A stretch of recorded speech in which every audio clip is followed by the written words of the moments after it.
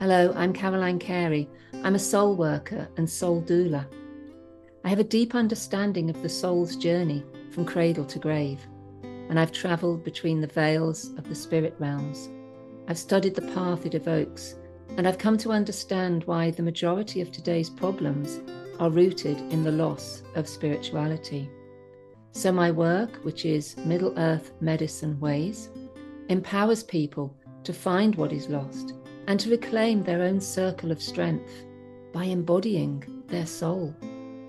And I do this by holding a space for healing and soul retrieval with shamanic skills, trance, and conscious dance.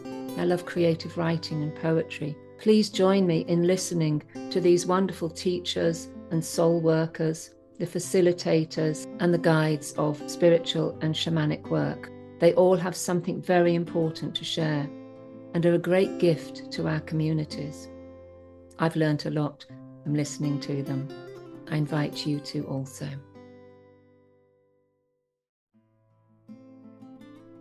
This next podcast is a conversation I had with Jonathan Weeks. He's a shamanic practitioner, a drum maker, and works with spiritual rewilding. It's fascinating to hear his experience of being with the drums, being with nature, and his passion, absolute passion for the land. He's very informative. He has a lot of knowledge on the history and our own particular lineage with shamanism. It's well worth having a listen right to the end to see what he has experienced and what he's discovered along the way. You might even end up making a drum with him. Who knows? Jonathan Weeks, it's great to see you. It's been a long, long time, hey? It has indeed. It was up at that little festival up country somewhere. And I did a Yeah, Oak workshop Spirit Gathering. which one? What was it? It was named the Oak Spirit Gathering. It was the That's right. weekend residential there. Yeah, that's right. And you did a workshop there that Ben and I did with you, and it was either the Raven or the Crow. One of It blended between the two at times, but I think the aim was to be working with the Raven and working with different strands of mythology and practice of working with the Raven there. whatever it was great. It I love those birds, those big black birds. And I have quite an affinity with them. And so I think you set me on a bit of a path there. And Oh, really yeah, really journeyed with that a lot. So it made an impression, which is great. fantastic to hear. That's lovely. So where are you in the world at the moment? Where? So I'm in just outside Canterbury. This here is Heron Drums headquarters at the moment. But we're just outside Canterbury. Over towards the back of us, we've got the River Stour flowing nearby, and it just goes through Stodmarsh Marshes, which is a nature reserve. So, not a long walk away from here. We've got all sorts of life dipping and diving around. And Sounds wonderful. in naming and honouring the land, I like to kind of honour and acknowledge the rivers, but also naming that a long time ago, where Canterbury gets its name was the tribe of the Cantiaki people. So the old Celtic tribe that would have lived here, that would have originally kind of lived down by the river, would have been the Cantiaki people. Do you So feel any affinity with them? absolutely, I mean, we walk through the land here. We've got kind of just signs of kind of where the old hill forts are, and some of the old roads are still the old roads that the people thousands of years would have lived and walked on. Um, Canterbury is a place of pilgrimage, and that's kind of connected to the cathedral, but it goes far, far older than that, possibly even long, long before the Cantiaki people. Um, an old pilgrimage route where people would be following the deer trots.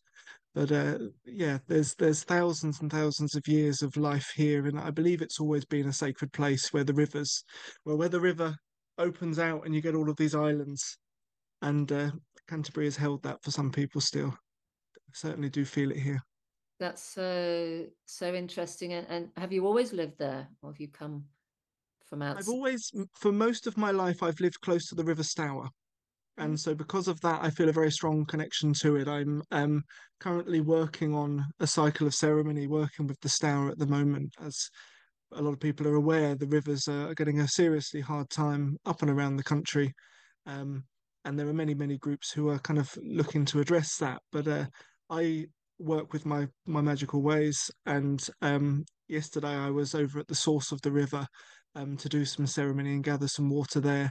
And then I'll be over the next week or so making my way down the river to Ashford, where I did grow up, and a few times was very close to the river there, and can remember playing in it when I was a kid.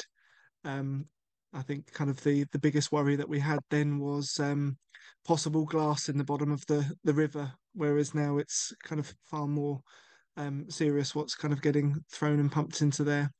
Yeah. Um, but for most of my adult life, I have been in Canterbury, and at Right. times then have had the Stour pretty much at the end of the road for me. So I'm more to the river than the place. But Right. Right. And where does the Stour originate? the source of the Stour starts from three pools that are in and around Lenham. It's Oh, kind of a small village between Ashford and Maidstone, okay. and it dips down then and comes up through Ashford, um, and then comes up through Canterbury, and then it heads north and kind of winds out towards the coast there, just below Thanet. And so how does that, knowing the lineage of this of the tribe that lived there, um, how does that affect your work, do you think? Is there a connection? There is, and I mean, I think what's really important in it is and what I share a lot is to do with connection to place and being connected where you are and connected with the land. And I think a lot of people's introduction to different spiritual paths um, have influences from kind of all sorts of corners of the world.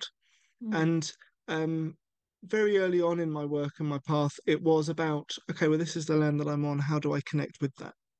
And so understanding kind of the peoples who were here before and trying to kind of get glimpses into spiritual what their spirituality was, what their cosmology was, what their way of seeing the world was, gives us an idea for me of how people who are living in an animistic way with this land, um, how that how that manifested, and maybe kind of then working with those practices, it can be doorways back into kind of deeper connection with the land here. You'll often find kind of me doing things if there's a pile of stones in a field, whether they're arranged in a circle or arranged in a dolmen or something like that, then I'll often be drawn to those places. My work and practice also is influences kind of that are kind of that reach around the world, but I do look to ground it within traditions and ways of working that are rooted here. great. Oh, that's so good. And you talk about that the this where you are at the moment. This is Heron headquarters, you called it. And for our listeners, for those who can't see, Jonathan is sitting amongst shelves and shelves of drums and little bags and some antlers and These ones are rattles over here. they're rattles, Uh, yeah. yeah, Those little mini rattles.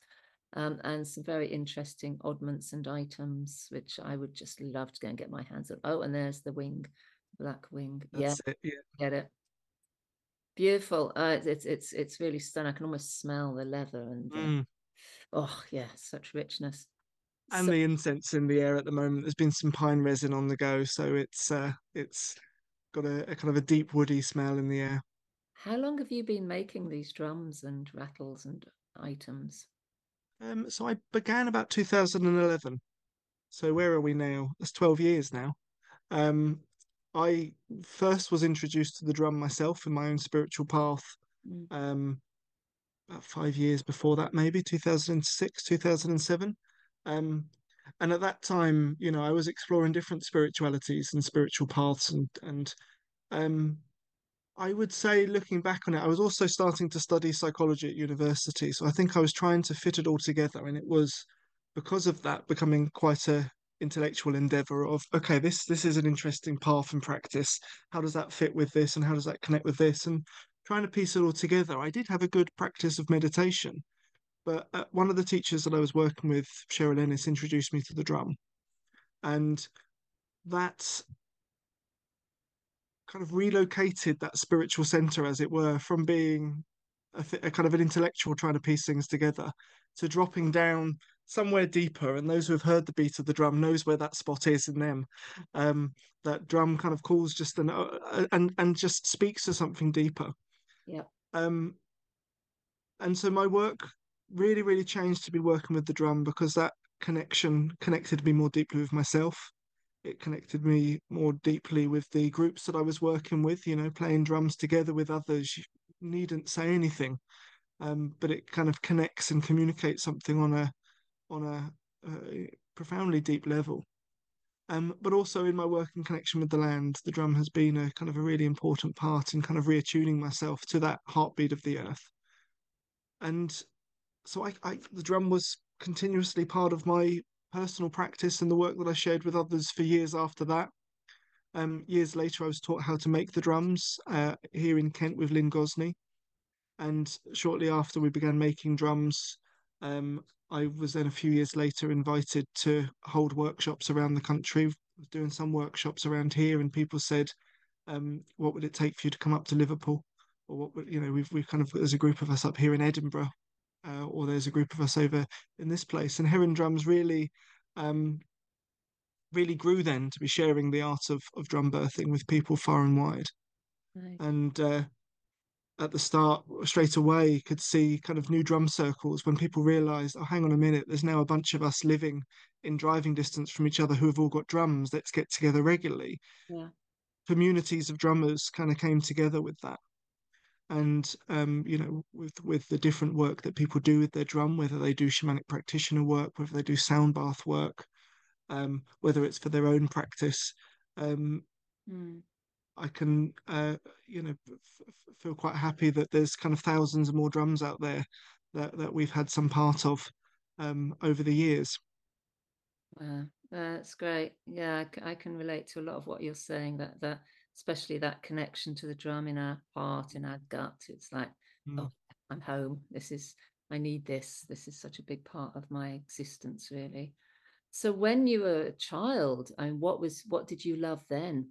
Growing up, what were the things that you were really interested in? I kind of was quite excited about everything really, and I think kind of at some points I wanted to be a secret agent, and I'm sure at some points I wanted to be a detective. Um, I remember though very commonly kind of something that kept on getting back. I thought that a serious career, a serious job when I was younger would be a park ranger. I thought there would be a lot more park ranger jobs around when I used to spend all the time in the woods. Even at school when we were out on the playing field, I think we discovered kind of a mole hole or an old mole hole when the ground dried up and it all cracked and we could kind of trace this along. I was like, okay, this will be what I'll be doing when I'm older. I need to understand what's going on with this mole hole. Um, so yeah, I'd love to say it was all just to do with kind of looking to be connected with nature, but it was kind of mixed and mashed with a few other things. But certainly, time out in the woods, I was great. I'm grateful that I kind of was still growing up in a time where I could just clear off to the woods with friends for the day and come back when it's dark, and and have that time out there. And it also being a time where you knew that somebody would be out at some point. So you'd head out to the woods, and even just being able to spend time quietly in the woods myself um, was still kind of a common occurrence when I was out when I was younger. And yes, I was sure that one day, yes, all of these individual woods would need rangers or wardens or something like that, and that would be a job that I'd be up for. It sounds great. I mean, just talking about wanting to be a detective, and like and then following the molehill. Well, there's definitely a link there. Kind of. Yeah, yeah, But I'm definitely very curious. yeah, and it sounds like it's that thing, isn't it? In the shamanic world, we have to have that innate curiosity for life, for the living, for nature, for whatever it is, for our own story, for our own existence, other people.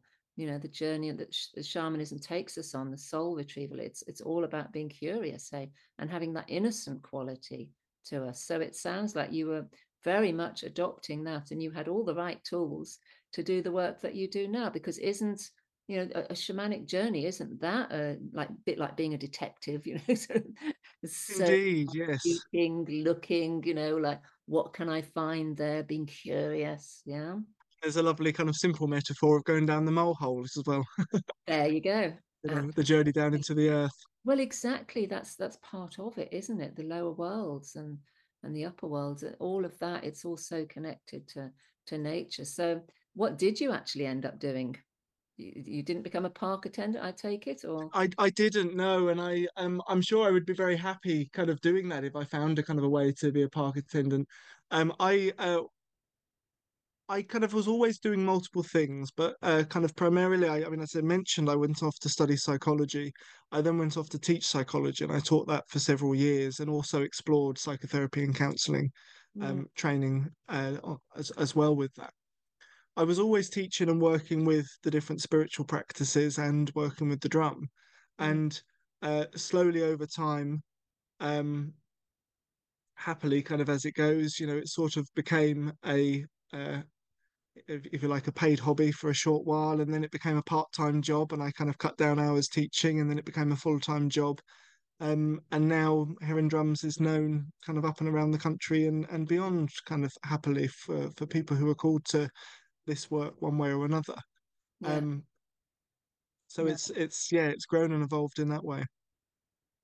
So that's really cool, and everything that you've described about your career and your study it gives you the tools and the quality needed to do the work you do now. Hey, you're working with groups. People go on deep journeys, don't they? They need a safe container to hold them in that space. Absolutely. And a lot of the kind of the psychotherapy and counseling work that I was doing was with it in mind that actually the drums connect people with something quite deep within themselves, and actually a lot of what the facilitation we're doing around that is holding people kind of during whatever starts shifting and moving and reconnecting or whatever during those processes. So it's all been very much entwined with that. So are these primarily drum making workshops, or do you do other kinds of work? Um, a lot of my work is as Heron Drums, drum making work. More broadly and generally, I have moved away from over the past in the past where I have held what we would put it in inverted commas, kind of shamanic practitioner training and kind of some form of that. Mm, And that has evolved kind of slowly over time. I sort of think that now is really uh, maybe less the time where we all need to be shamanic practitioners and more the time where we all need to be sharing and connecting with the skills that help us reconnect uh, with all sorts, but with the land in a serious way. I mean, one of the things that I'm very aware of with the drums when I say that it kind of connects us is that a lot of a lot of what we find ourselves called to different spiritual paths with and for now is in response to what I kind of talk about as being the sickness of society at the moment, which of disconnection, yeah. that we are kind of grossly disconnected from ourselves. And that's something that, psychology is there looking to explore and understand in some ways. We are massively disconnected from one another, and the way that communities are shaped now is completely alien to how they were a couple of hundred years ago and how they have been for us for all the time that we've been walking this planet, where we are far more individual and disconnected rather than intertwined within community. And we are so disconnected from the land. We are disconnected from a sacred relationship to the land, and the different environmental crises that we're seeing and biodiversity crises that we're seeing at the moment is the kind of the products of that. We wouldn't be doing what we're doing to the land if we still loved it and saw it as kin and family. And um, so a big part of my work at the moment is the different ways in which we can work to kind of reattune ourselves to the rhythms of the earth, get back into a sense of sacred relationship, how we can weave an animistic way of seeing the world back into our lives, and kind of supporting kind of all of those folks who are doing that in different ways and sharing that work in different ways. Um, there is the kind of the political edge to that, which is that comes under the term of sacred activism, and so I do share ceremonies often kind of direct action or within campaigns or for people who are involved in larger scale or long scale protest work and campaigning work, to help them process and work with what it is that's moving and shifting, because that in itself is absolutely necessary work, but takes a massive toll on the soul. We talk Yeah, about the body, but on the soul as well. sure. um so a lot of my work uh in and around what I do with the drums is about weaving those things back into place. Wow. What incredible work, and much needed in society. And when you talk about the dis-ease and the sickness within society these days, and the detachment we have, for people living in a town, in a block of flats, with very little money, without much resource for themselves, how do you talk to them about this sort of thing? Like, if there is no land for them to go and explore, no woods to take their children to play in, if there is so little for people in society, what hope is there for that? I talk about things in terms of the wild spirit. I believe that that wild spirit is still kind of there, alive in and throughout the land, no matter how much we trim it back. And, you know, there may be people who live right out in the countryside, but still aren't seeing and kind of still aren't kind of, dancing with that wild spirit out in the land.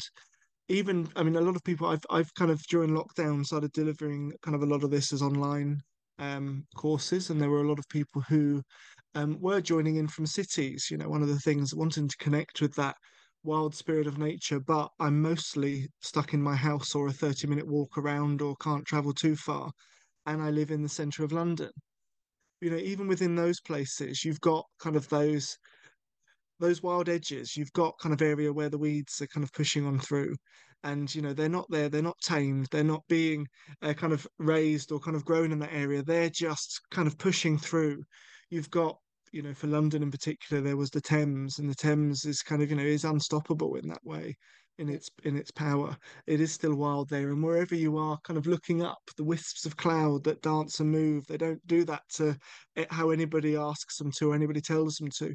And all of those are kind of ways where we can see that wild spirit around with us and connect with that and go, okay, well, how's that moving within me? And I Mm. look to share ways for people to sort of step out of the kind of the rhythm and pace that we're expected to be in this in the kind of society that's built around us, that requires us largely to be in that very agitated fight or flight mentality. We've got to be looking for kind of, street lights flashing a certain color to be alert to, or a little red notification bubble popping up somewhere, or something like that. We've got to be really focused on all of those things for ways that we can slow that rhythm down and get Mm. far more into the pace and the rhythm of the natural world around us, to get kind of back into tune with the rhythms of nature, and Mm.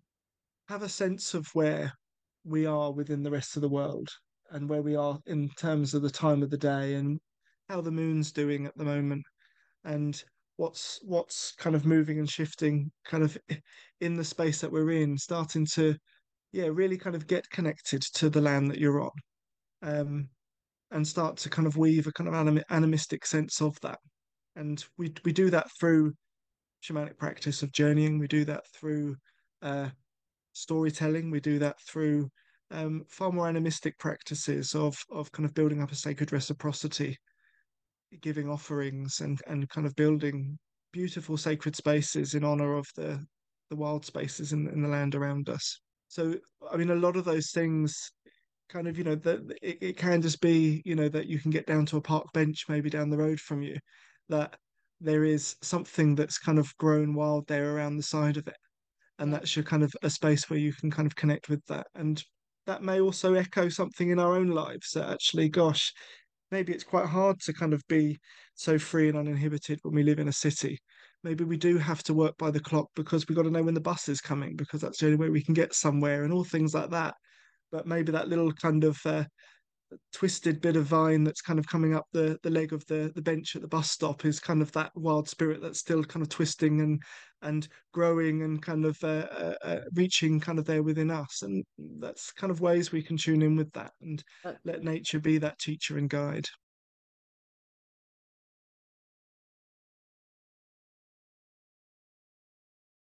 what I really love what you're doing here with the podcasts is it's a bringing people together with different ways of working, so that kind of actually it all becomes kind of shared and connected.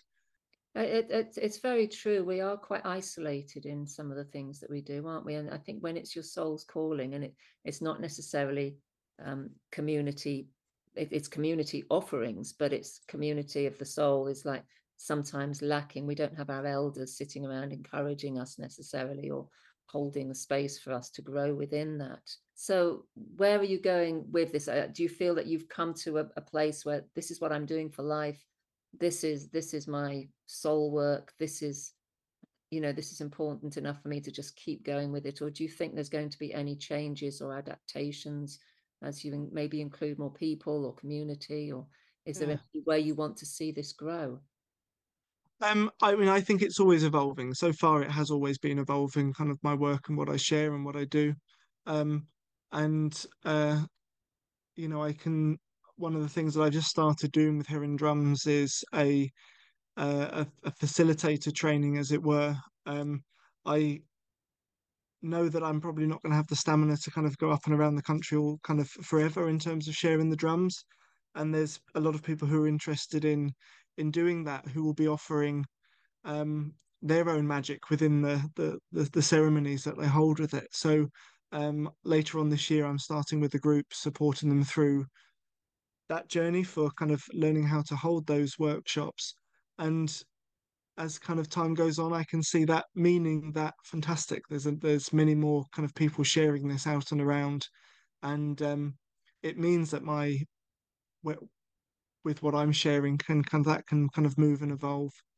Yeah. Um, and yes, I do see that the recent kind of evolution and change of my work, as it were, to be responding to the times that we're in. And I do, like I say, I've gone from sharing facilitator training, sorry, practitioner training, for shamanic practices, to sharing that in a way where it's more about learning how to be connected with spirit and work with that connection in with different practices, as well as um, generally opening our kind of spiritual connection to the land and where we are. That's again evolved to what I refer to as spiritual rewilding, reconnecting ourselves to that wild spirit of the land. Um, I hope that kind of situation that evolves where again there'll be more people sharing that, and that's kind of then continuing, yeah, and more people doing that work, and that becoming kind of second nature, and then Yeah. something else may reveal itself to what Yeah. I can be sharing. I love that idea of spiritual rewilding. That's like music, spiritual rewilding. That's wonderful. Do you know one of Yeah, the I mean, things that go on, sorry. oh no, I was just going to kind of elaborate on it, but were you No, going to ask please something there? do. Please do. No, go on. Oh, okay. So, I mean, yeah, it's just the sense that at the moment, one of the biggest challenges that we have, and even for those people who are wanting to explore s- shamanic practice, is that, we have not been brought up in a world that teaches us a relationship with nature. We for many reasons culturally have largely lost that over centuries. And I really think that's the really crucial starting point. And just like, our land is kind of largely been depleted in many places because it's cut back for forestry or for farming, for grazing up on the hills, and you've got these kind of bare areas of rock that used to be forest, and actually so now they're looking to replant forests and reintroduce animals that once there. Well, hang on, let's also kind of plant those seeds for ourselves and reintroduce those practices and approaches and ways of seeing the world that do reweave an animistic way of seeing the land, that do teach us, and so we know ways that we can reattune ourselves with the land. And I think that's a crucial starting point Mm, for shamanic practice within a culture that's very individualistic and very separate and disconnected, right. produces a shamanism that sort of is echoing that or repeating that model. Yeah. Um, whereas, what shamanism and shamanic practices, shamanic journeying teach us of that interconnectedness with the web of life. And let's see how we can kind of reshift our ways of being and our ways of seeing so that we can also be honoring and respecting that interconnected web of life. Mm. Um, and within that, that's kind of what I do and share within the work of spiritual rewilding. A lot of it is retuning and refocusing a lot of what I've been teaching over the years within shamanic practitioner work, um, with a focus of kind of what I strongly feel are kind of the present day needs. Mm. Yeah. Uh, Brilliant. Yeah, I really relate to so much of what you share there. And then there is one controversial kind of inquiry around the word shamanism and the fact it's not an English word, it's not native to our lands, it is from other lands, Asian lands, and that, what are your thoughts around that? And is there some way of adapting more? Were drums part of our heritage? What have you learned about that? So yeah, that kind of Absolutely. Okay, yeah, there's a couple of points that I can speak to on there. mm, Um, I'm aware of kind of I think anyone who's kind of been involved in this for a while is aware of the different arguments that there were around the use of the word shamanism. mm, Um, I personally, I think that the way that the word has come into usage here, um, with it being a long time ago, with it kind of arriving from an academic sense, and then has kind of become popularized. Um, it means a kind of a wide load of different things, and I think we are kind of more recently fine tuning it. It has gone for a period of time where it's been related to anything sort of uh, indigenous related and earth centered. So a lot of people kind of incorrectly associate it with North American traditions. mm, And people are slowly realizing that okay, it's a specific sort of spirituality or practice, and relates to specific practitioners from certain places in the world who journey to connect with the spirits, and they're involved with healing or getting guidance for the community. In terms of use of the word, I do use the word, and for me, it seems very much like the word tattoo, for example.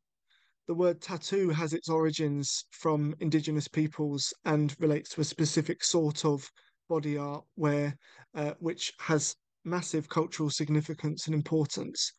Um, Yet it was a word that entered the culture here a long time ago and has transformed in its meaning. When somebody says that they've just got a tattoo last weekend, nobody thinks that they've got kind of, a sacred Maori initiatory tattoo. Um, Yet we do kind of use that word. And I do think shamanism is very similar. What shamanism means within our culture is different to what it means in for the Evenk people and the people in Siberia. Um,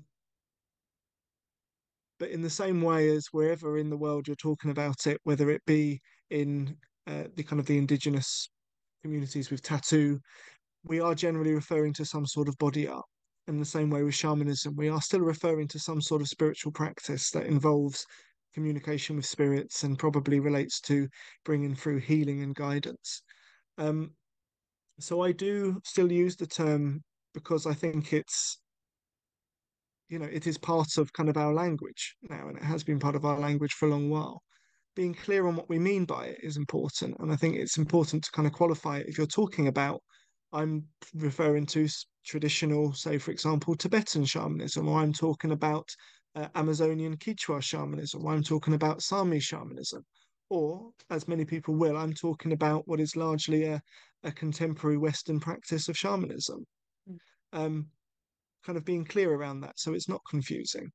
That's really Um, great. Yeah, taking the confusion out of it.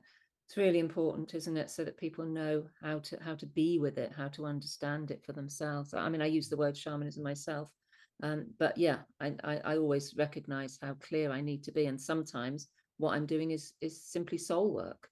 yeah, It's not actually rooted in what shamanism originated as, what it really is.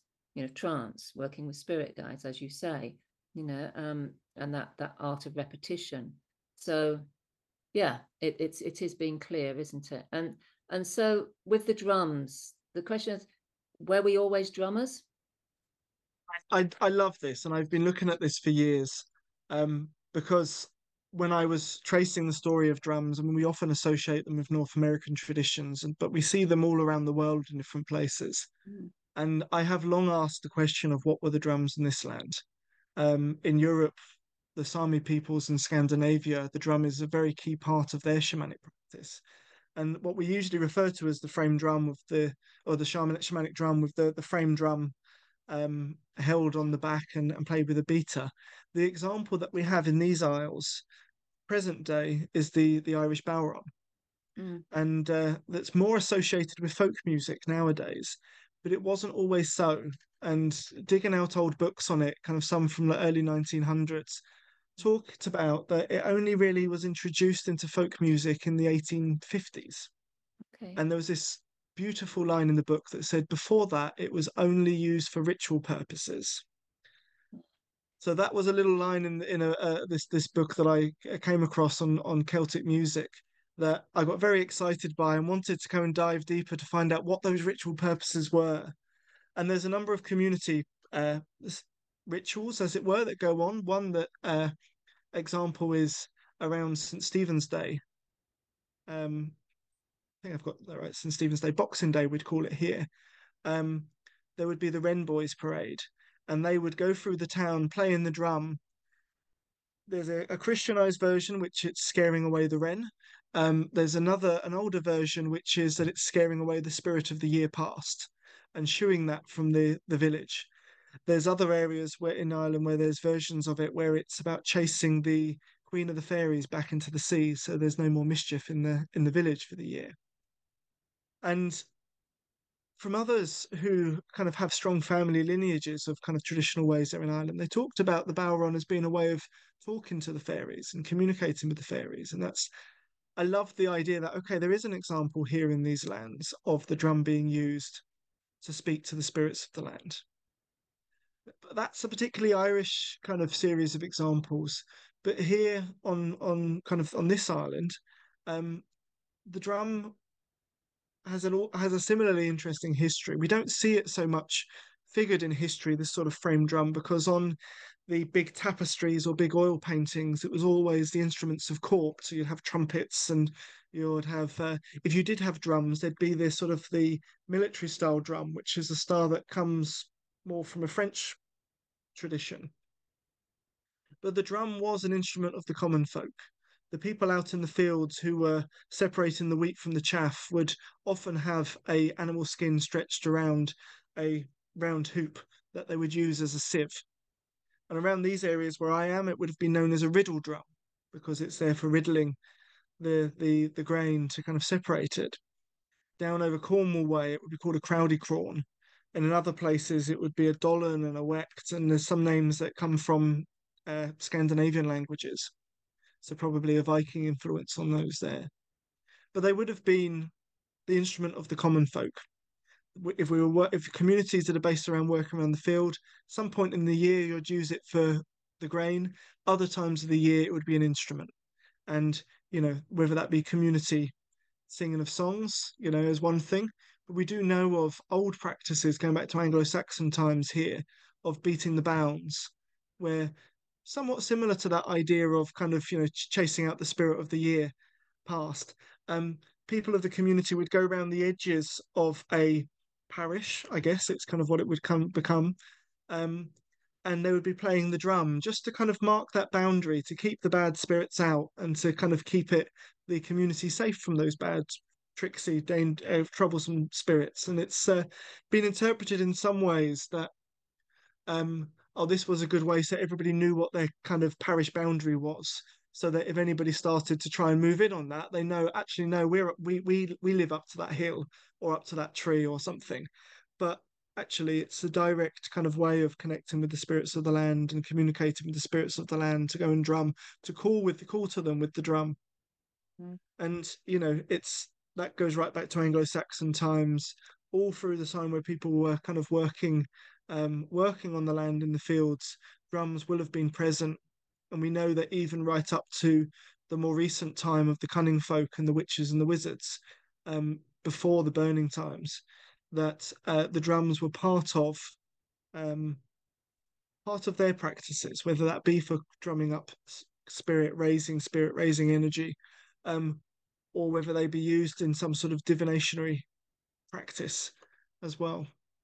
So it's I kind of would love to kind of keep on deep diving into that and pull together a history of the drum here as a magico-religious tool. And yeah, I hope to kind of flesh out some more details from our past here. A lot of the drums that we play have again their origins in traditions from around the world. The styles of drums that were once here um, have either been lost or been homogenized into this Irish bodhrán style, which is far more um, suited and tailored towards folk music. And so, we have a lot of people working with drums in the same way as I do, um, that are crafting drums in ceremony in styles that have their lineages back to First Nations peoples. So just to honor those peoples that or of my lineage that go back to North American traditions, the style is very much of a coastal Salish tradition, northwest USA, um, kind of west of Canada. Um, and the teachers that have passed that on have been of Osage, Ogallala Lakota, and Mingo heritage that have passed that on. Um, and I honor those lines that have kept those traditions alive in their lands in under kind of great difficulty, but having the grace to pass that on so that we may have these powerful tools that just with a few beats can bring us back into connection with ourselves and with each other and with the land in a time where we're really where it's really crucial that we do. Yeah.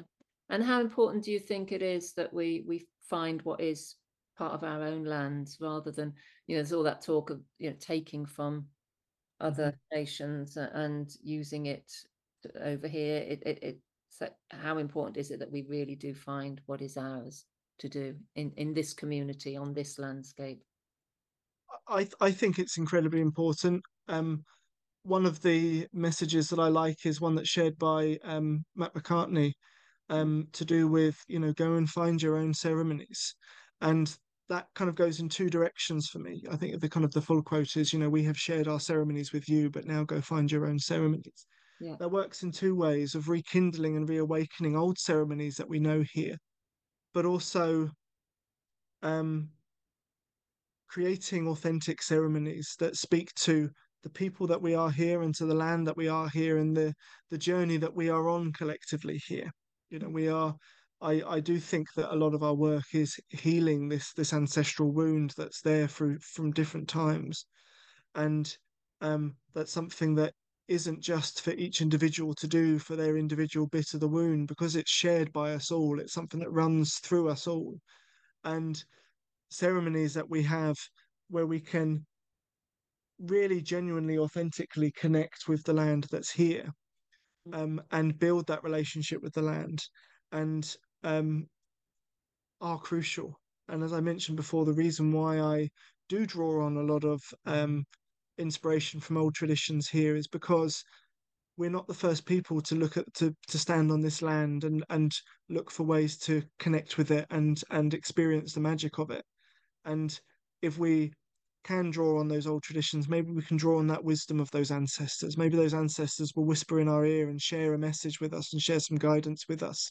Maybe they'll lead us to a pathway that leads down to the waterfall, where we can go and hear that song of the waterfall in the way that maybe people did in the olden days here, and that we can journey through those waters into other worlds, and and have truly magical connected um, relationships with the land that we're on.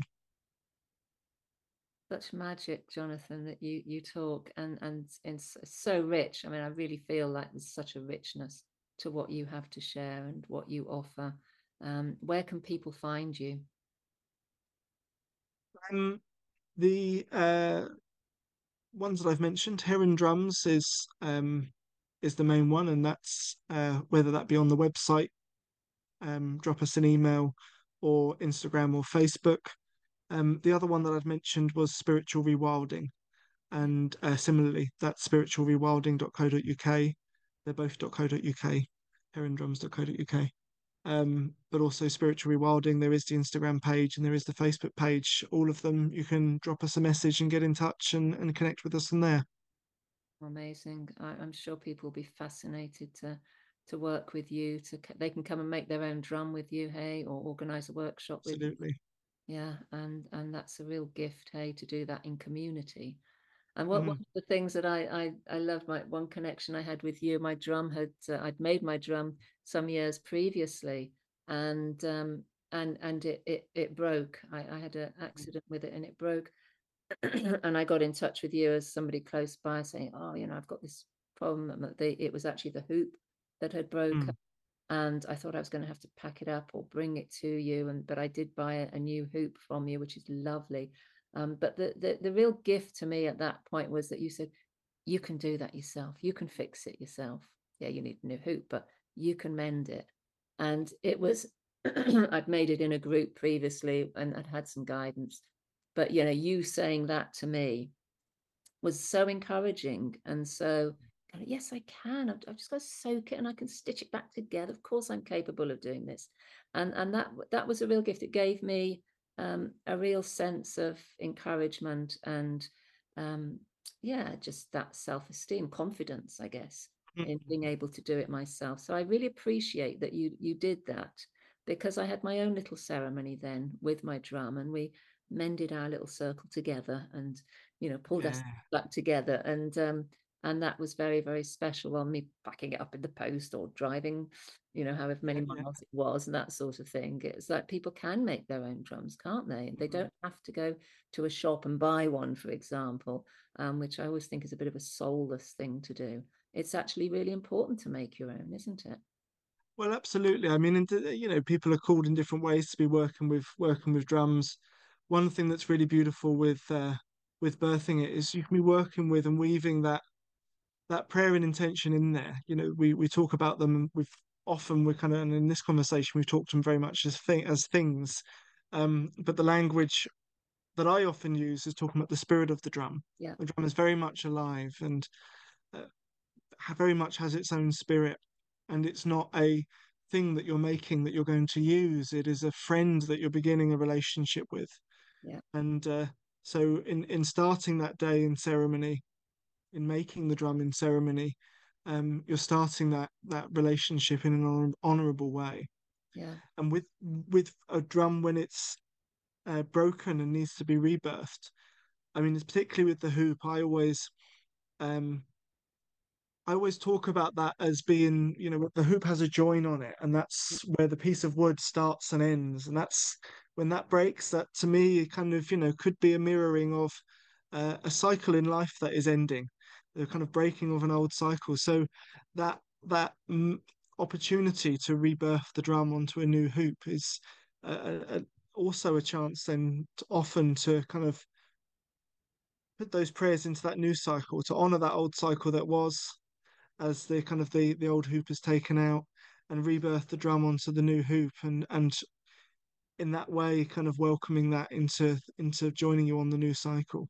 It So was there's totally, it was a complete new beginning of my life. It was, I'd just moved house. I'd come here to a place I didn't know before. I had left a big organization and I was going it alone in my life. And so, yeah, and my drum is, it's always here at my side. She's always wrapped in her blanket. She's a living, breathing thing as far as I'm concerned. And I think I mentioned once in one of your posts, I get so upset when I see drums just sort of slung down on the floor next to somebody, or hung on the walls. I mean, I've got two old drums hanging on the walls and they seem quite happy up there, but the drum that I actually work with now, she's wrapped in her blanket, she's in her bag, she's like so close to me, and I feel a real affinity with her. She's made from an old horse skin, many years ago, and yeah, that's just part of that journey for me, is that we work together. We are kindred souls in a sense. So yeah, I've had quite a journey with absolutely. her. Yeah. Thank you so much for coming onto this podcast with me and sharing your amazing knowledge about the drum, about the land, about spiritual rewilding. And I really hope some of our listeners come and connect with you, and that maybe me one day, maybe I'll come and do some work with you. And it'd just be nice to come and see where you are and visit some of that land. That would be really lovely. So Fantastic. Thank you so much for having me on here. It's been really lovely spending this time with you. thank you, Jonathan. Have a great day ahead. Thank you. Thank you so much for listening right to the end. I hope you enjoyed that podcast. And remember, you can be in touch with myself or this speaker. My website is middleearthmedicine.com. We have a wonderful membership platform that you can join for just £5 a month. And we have lots of recordings and interesting information that we can share with you there, plus meeting online with regular groups. You can also find the details of our speaker in the box below with their links, their websites, and a little bit of information about them. Thank you for joining me and being part of this Middle Earth Medicine community. I hope you'll listen to our next show. Please follow, share, like, whatever you can do to help this community to grow. We really appreciate you. Thank you.